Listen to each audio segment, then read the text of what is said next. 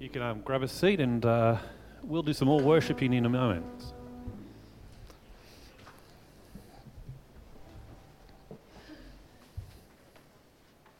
There you go. Oh, yeah. Good morning. Thank you. Thanks, Mike.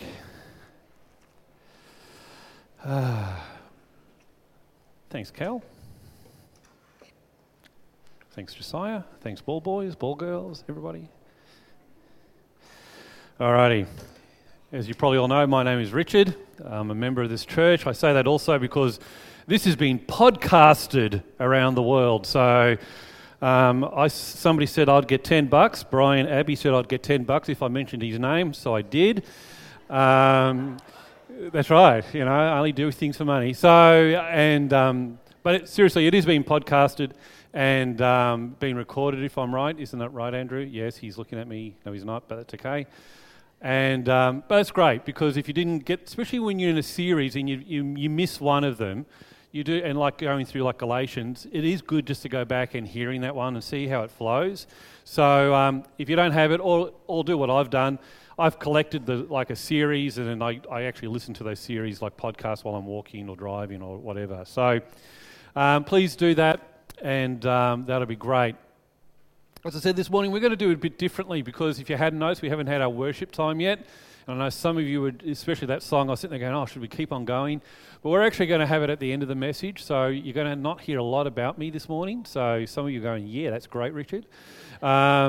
Some of you are saying, oh, Richard, we want to hear more of you. Well, come to the coffee shop and I'll talk to you as much as you want, you know. That's the first plug. And another good talker is Selwyn, who owns a jewellery shop in town. So there you go, there's a plug for Selwyn. He was complaining last week, Andrew mentioned coffee way too much and not enough jewellery. So anyway, I'm really digressing off the theme, aren't I? But anyway, I'm just getting there. Okay, let's pray. Let's bring this into order somehow and let's see what God's got in line for us. So let's pray. Dear Lord, we just thank you. We thank you for laughter. We thank you that we can have fun and we can enjoy each other's company. And God, it is great. And we just thank you. I just love the imagery in that last song that you can move mountains. You can move things, you can change things, and you want to move things and you want to change things. It is in your heart and in your desire to do that for us. And Lord, I pray that this morning, that I know there have been things in my life this week, but I know there are things in this room this morning that you want to change, you want to move, you want to redesign. And Lord, I just pray that we are open to that. Open to myself, that I'm open to it, but we as people in this room are open to you, not necessarily to me or whatever, but to your words. Speak through me, speak through your spirit, speak through your music. That happens in a minute, Lord.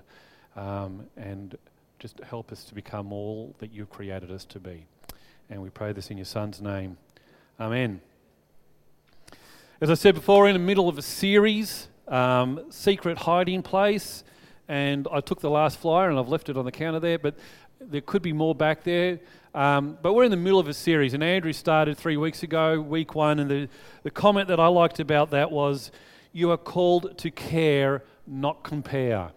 And I thought that's a really good point. You know, we are called to care, not to compare. And I do suffer from that. I do compare myself, and I need to care more. And he unpacked that. You want to hear more about that? Get the podcast. And then week 2, which was last week, he talked about what message do you want your life to speak? What message do you want your life, or our lives, your life, to speak? And what are you focusing on in that? So we're talking about our hiding places, and I was thinking about it this morning, and I was thinking, you know, well, what does that mean to me, kind of like, and I remembered, of course, and I don't know if you mentioned this last week, but I might have been asleep at that stage, but I don't know, but no, I wasn't. But I was thinking about hiding places, and I used to play hide and seek. We all did it, I assume.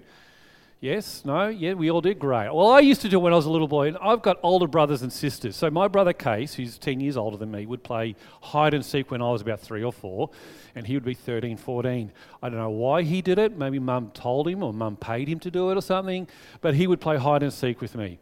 And I wasn't very good. you know. I wasn't a very good hider, you know. I would like hide behind the piano here, but my backside would be hanging out, you know. So he could see me, right?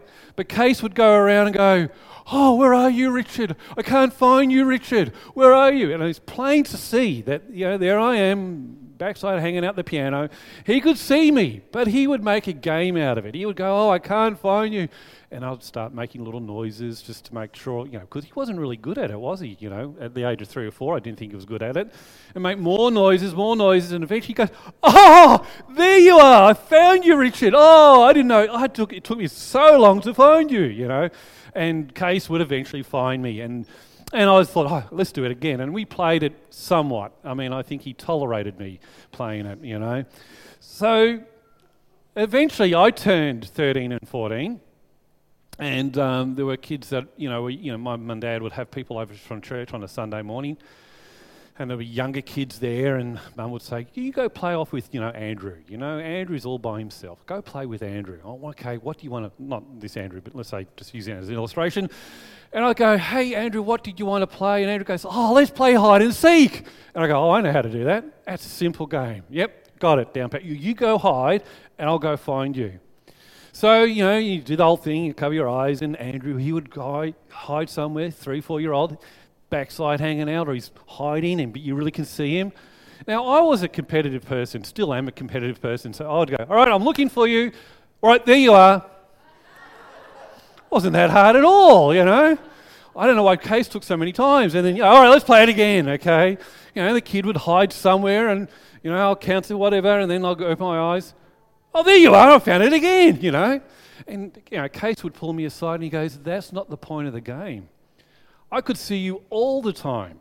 Every time you played the game, Richard, I could see you every time. But I chose to, you know, walk around. Oh, where are you? Where are you? Oh, there you are. So you need to do the same." And I said, "Well, what's the point of that? You know, what kind of game's that?" But that's the game that we used to play. And that's what reminded me a bit about this passage that we're going to look into, about our hiding place, the places that we hide. And I want to look at that. I want us to open our Bibles. I'm not going to read all of Galatians chapter 2. I want to take it from verses 11 to 21. So if we can get that up there. And I'm also going to use another passage in Corinthians 2. But I want to look at this, and there's one specific verse that we want to talk about. And this is a very interesting passage because it seems to be, there's like two things to me was happening at this time where, you know, Peter and Paul were working at the issues about, you know, Paul was saying, "You are just saved by grace, you're saved by Jesus Christ, his blood is all that you need, what Jesus has done is enough." And then some of Peter and Peter's mates were saying, "Yeah, but what about this whole Jewish side? What about the law and all that?" And they were bringing that in on there. So that's very much part of this passage. But it gets to the tail end of this passage, and Paul just really crystallizes it in one verse, which is what we're going to look at. So let's start reading. When Peter came to Antioch, opposing him to his face, because he was clearly in the wrong. Before certain men came from James, he used to eat with Gentiles. But when they arrived, he began to draw back and separate himself from the Gentiles because he was afraid of those who belonged to the circumcision group. The other Jews joined him in his hypocrisy, so that by their hypocrisy even Barnabas was led astray. When I saw that they were not acting in line with the truth of the gospel, I said to Peter in front of them all, "You are a Jew, yet you live like a Gentile and not like a Jew. How is it then that you force Gentiles to follow Jewish customs?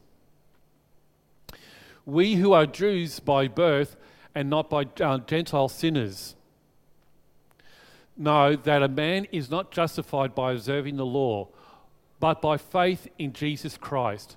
So we too have put our faith in Jesus Christ, that we may be justified by faith in Christ, and not by observing the law. Because by observing the law, no one will be justified. If while we seek to be justified in Christ, it becomes evident that we ourselves are sinners, does that mean that Christ promotes sin? Absolutely not. If I rebuild what I destroy, I prove that I am a lawbreaker. For through the law I died to the law, so that I might live for God. I have been crucified with Christ, and I no longer live, but Christ lives in me. The life I live in the body, I live by faith in the Son of God, who loved me and gave himself to me. I do not set aside the grace of God, for if righteousness could be gained through the law, Christ died for nothing. And if I could have, and then we're also going to look at 2 Corinthians 5, verse 16 to 19. So it's 2 Corinthians, 5, 16 to 19. This is again Paul speaking. So from now on we regard no one from a worldly point of view. Though we once regarded Christ in this way, we do so no longer. Therefore, if anyone is in Christ, he is a new creation. The old has gone and the new has come. All this is from God, who reconciled us to himself through Christ and gave us the ministry of reconciliation. That God was reconciling the world to himself in Christ, not counting men's sin against them. And he has committed to us the message of reconciliation. When we decide to make Jesus Christ the center of our life, make him our Lord and our Saviour, if we decide to make him the most important person in our life, he comes into our life. Christ comes into us. It says in Galatians 2 verse 20, if we could have that up there again, Laura, that would be great. 2 verse 20, it says, I have been crucified with Christ, and I no longer live, but Christ lives in me. The life I live in the body, I live by faith in the Son of God, who loved me and gave himself to me.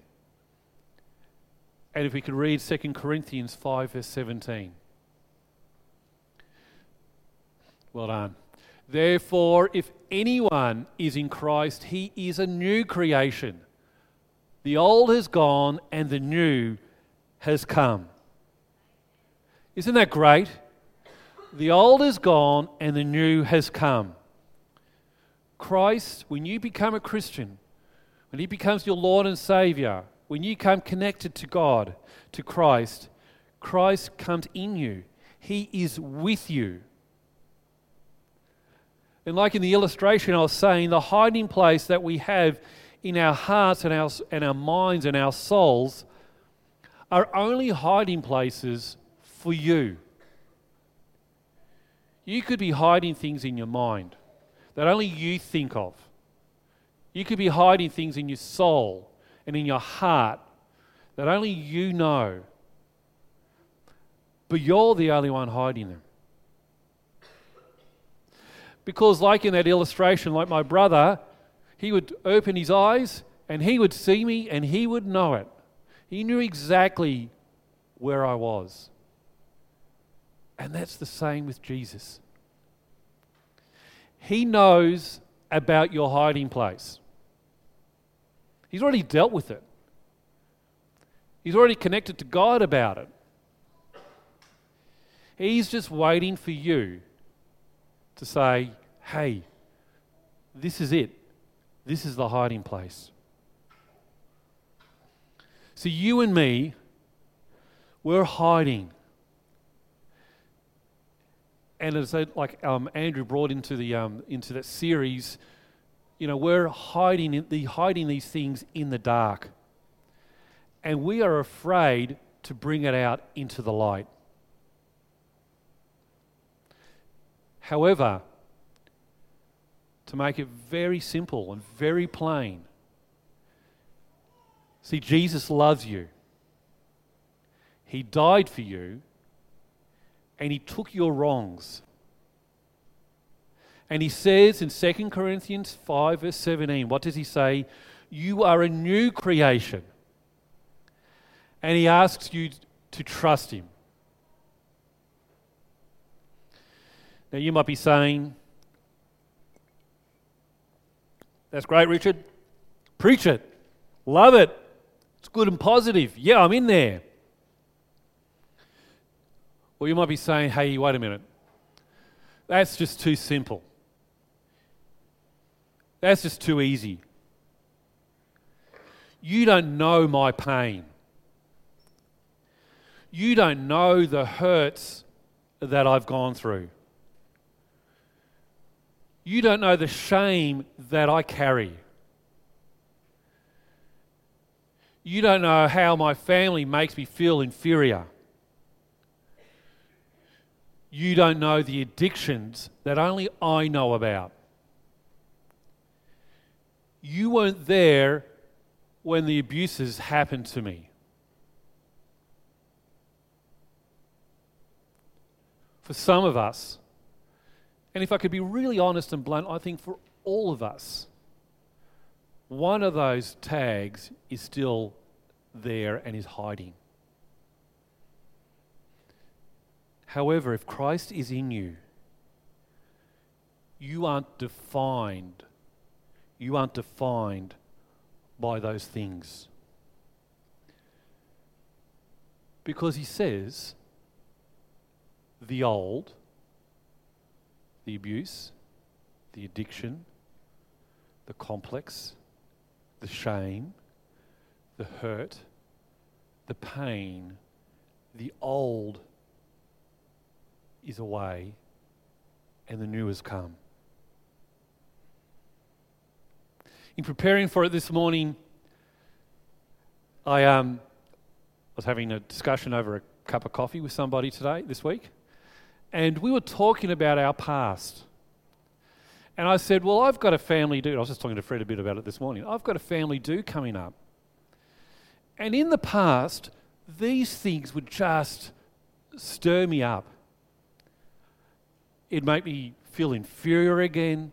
I would get anxious. They weren't happy events for me. And even now, preparing for the one that's coming up this Saturday, I can feel, it's almost like a bubbling in the background there, redefining who I am. Saying, because I feel like when I get there, they'll remember me as a person 10, 15 years ago. And I've changed so much. I am a new creation. I am different. I have grown. Prayerfully, I'm becoming more and more Christ-like. But they don't see me like that. And that past, that hurt, is defining how I connect with them and connect with other people. And for some of us, it's like that. So what you cling on to could be those past hurts, those past pains, the shame. Those things that you cling on to will affect your faith, will affect your trust in Jesus Christ. Because it's what you will draw from. You will say, yeah, I remember back then, that's what happened. And because of that, I'm going to act this way. Or I'm not going to trust. I'm not going to connect. So you can either draw from these places in your hiding place that aren't new, that Jesus knows all about, or you can draw from Christ.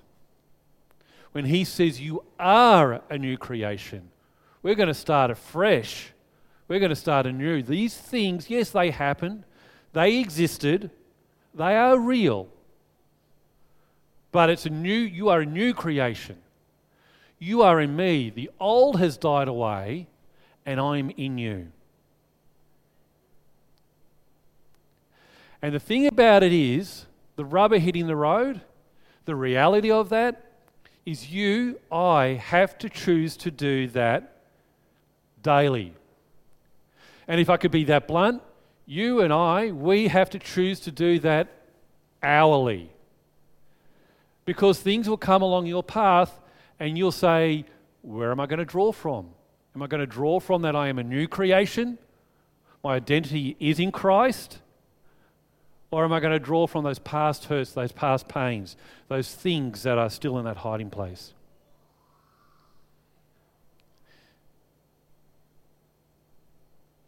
It's up to you if you want to engage into what God wants you to do in those daily events. Again, for me in the coffee shop, that is a discussion. I can feel God say to me, somebody will come in and I'll have, oh yeah, but they remind me of, or what about, or I'm afraid of them in some ways. And God says, but you're a new creation. I'm in you. I will give you the strength. I'll give you the ability. So it's up to me to engage, to step out and engage. I don't mind if hopefully John Paul doesn't mind me talking about it. We were talking about it yesterday. We all have this on a Monday morning. We go to school or we go to work or we go somewhere where there's a bunch of people who don't know a whole lot about God and don't particularly care about God a whole lot. And you're around the coffee machine, or if you're around the morning tea table or wherever, or you're just standing next to the computer before school starts or whatever, what's one of the first things that people ask you? What did you do on the weekend? And I know I've done it. Oh yeah, I had a great weekend. Saturday was great. We had a great day in the shop and had a good night with the boys, Saturday night, and with Jen, that was great. Sunday I went to church, and then Sunday afternoon, all right? Sunday afternoon, slept and watched the movies and had a great time. Or do we say, it's one of those opportunities. God says, all right, I'm tapping you on the shoulder. I want you to engage. I want you to connect. Take those fears away. You're a new creation. How did your weekend go? What was Sunday like? I had a great time at church. Caught up with some great guys. Had a great time with God. I enjoyed myself. Whatever God prompts you to say. It is one of those daily, hourly decisions. Where do we draw from? In preparing for this, I was looking at Galatians 2 verse 20 and looking at the Amplified Bible. And when it says to have faith in God or in Jesus Christ, it says to have adherence, reliance, and trust. And I love those words. And I had to, must admit, go back into the dictionary. What does adherence actually mean? Sounds great, but what does it actually mean? But like with the trust, it reminded me of Peter. And again, I've heard this story about 2 or 3 times this week. Selma and I were talking about it, about Peter walking on the water. He trusted Jesus that he could actually do that. And when that trust broke, is that when Jesus left him and walked away? Said, sorry, mate, you've stuffed it. No. Jesus is still there, picked him out of that water. Even when he failed, he picked him out of the water. Even when we fail, he will pick us out of the water. He'll be there to pull you out. You can trust him. I was talking to, we had a Skype call on Friday afternoon or Friday night with Pastor Joe in the Philippines, and she's got a neck problem. And they've been praying about it, and the healing's been an interesting one because it's like, let's pray for it. And then on Sunday, she goes, I can't preach. She goes, I actually can't move my neck. So she's like, hi, how you going? Hi, how you going? I can't actually pivot the neck thing, But, so she couldn't move the neck, and they were praying for her. And so Joe said, I can't preach, So Pastor Paul says, no, I believe God wants you to preach. That's what I believe God wants you to do. And it's like, that's great, thanks for that. So Joe gets up there and she's preaching. And as she's preaching, she's trusting in God. She's trusting in Jesus. And she's looking around. She's turning to people. She's preaching. She's giving the word of God. And through the preaching, God is healing her neck. Hasn't got a neck problem. She trusted in God. God told her to preach. through Pastor Paul, so you need to preach this message. She preached it, and through the preaching, she was healed. She is healed. Side benefit, God is a healing God. He wants to heal, and He does heal. He wants to connect, and He will connect. I was looking at the word reliance. And then in this, there's like the bylines to it. Reliance is provision. If you're relying upon somebody, they will provide for you. And what does God provide? He provides not only the physical things, and I sometimes think the physical things are the easy things for God, but He also provides wisdom. He will provide you wisdom, what to say when you need to say it. He'll also provide you knowledge. He will do that. And adherence talks about devoting, that you are totally devoted to Jesus, that adherence is also like attachment. And one of those things that when I was thinking about attachment is some things, when they're attached, they live. And there's a living thing happening. But once they detach, they die. And that's the same with us in Jesus. As long as we are attached, we will grow, we will live, we will become more like what He's created us to be. The moment we detach, we will start to die. We'll start to shrivel up, we'll start to shrink. It will happen.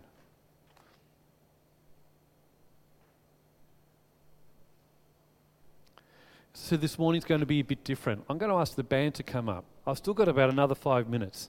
And the reason why I'm doing it this way is I think sometimes what happens at the end of our time together, we think, great, 5 more minutes, coffee's coming, what are we doing for lunch? And we just move God out of that picture. I actually want us to still have time with God. Connecting with God. We're going to have a worship time in a minute. And it's up to you on how you want to connect with God. In a moment, I'm going to read the passages again. And the Word of God is a living Word. It's a Word that will touch you if you allow it to touch you. He speaks through His words. He will speak to you. And He will speak to you now if you ask on Him. As Andrew said last week, and there's a whole lot of verses up the back there, if you call on Him, He will speak to you. He will engage with you if you allow Him to. We're talking about those hiding places. That's what you can talk to Him about and say, yep, I've got some. I've got some things that I am hiding from the world, from out there, or I'm hiding from the people around me. As I said, like in that game, Jesus can see it. He knows it's there. Him and God have talked about it. He's just waiting for you to see it as well and say, I know you see it in me, Jesus.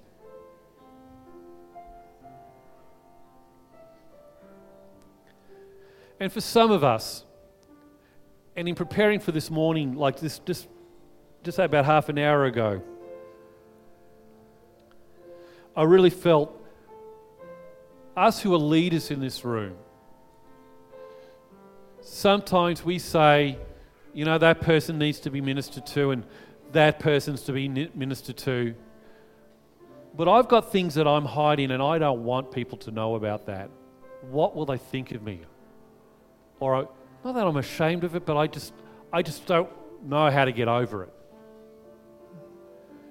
And we don't deal with it. We help others deal with other things. We reach out to others. But there are things that God wants to deal with in your life. And sometimes we allow Sunday morning moments to go by because we are leaders and we sit there and go, but that's for somebody else. That's not for me.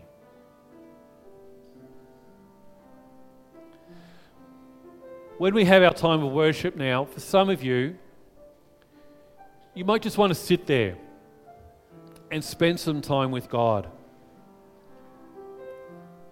For some of you, you might want to stand up and sing and actually vocalize, prophesy what is on your heart through this song. For some of you, you need to get real with God, and you will want to come. God said, I want you to come forward and make a stand in that way. You need to physically make a stand and say, God, I see this issue. This is a problem. You already know about it, but you're going to help me deal with it. And in coming forward, we can pray for you. And there might be a prophetic word for you. There might be a releasing for you. I don't know. It's up to God to work out how that's going to work. But I want you to know that in Christ, you are a new creation, and that He does live in you,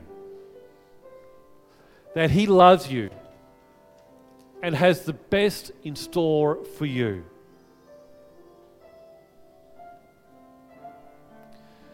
If I could have Galatians 2, verse 19 and 21 up there, please. For through the law I died to the law, so that I might live for God. I have been crucified with Christ, and I no longer live, but Christ lives in me. The life I live in the body, I live by faith in the Son of God, who loved me and gave Himself for me. And if I could have 2 Corinthians 5, 16 to 19. So from now on, we regard no one from a worldly point of view. Though we once regarded Christ in this way, we do so no longer. Therefore, if anyone is in Christ, he is a new creation. The old has gone and the new has come. All this is from God, who reconciled us to Himself through Christ and gave us the ministry of reconciliation. That God was reconciling the world to Himself in Christ, not counting men's sins against them. God's reconciling Himself. He's drawing Him to you. He's drawing Himself to you. He's calling you. Just spend some time in worship as we sing this song.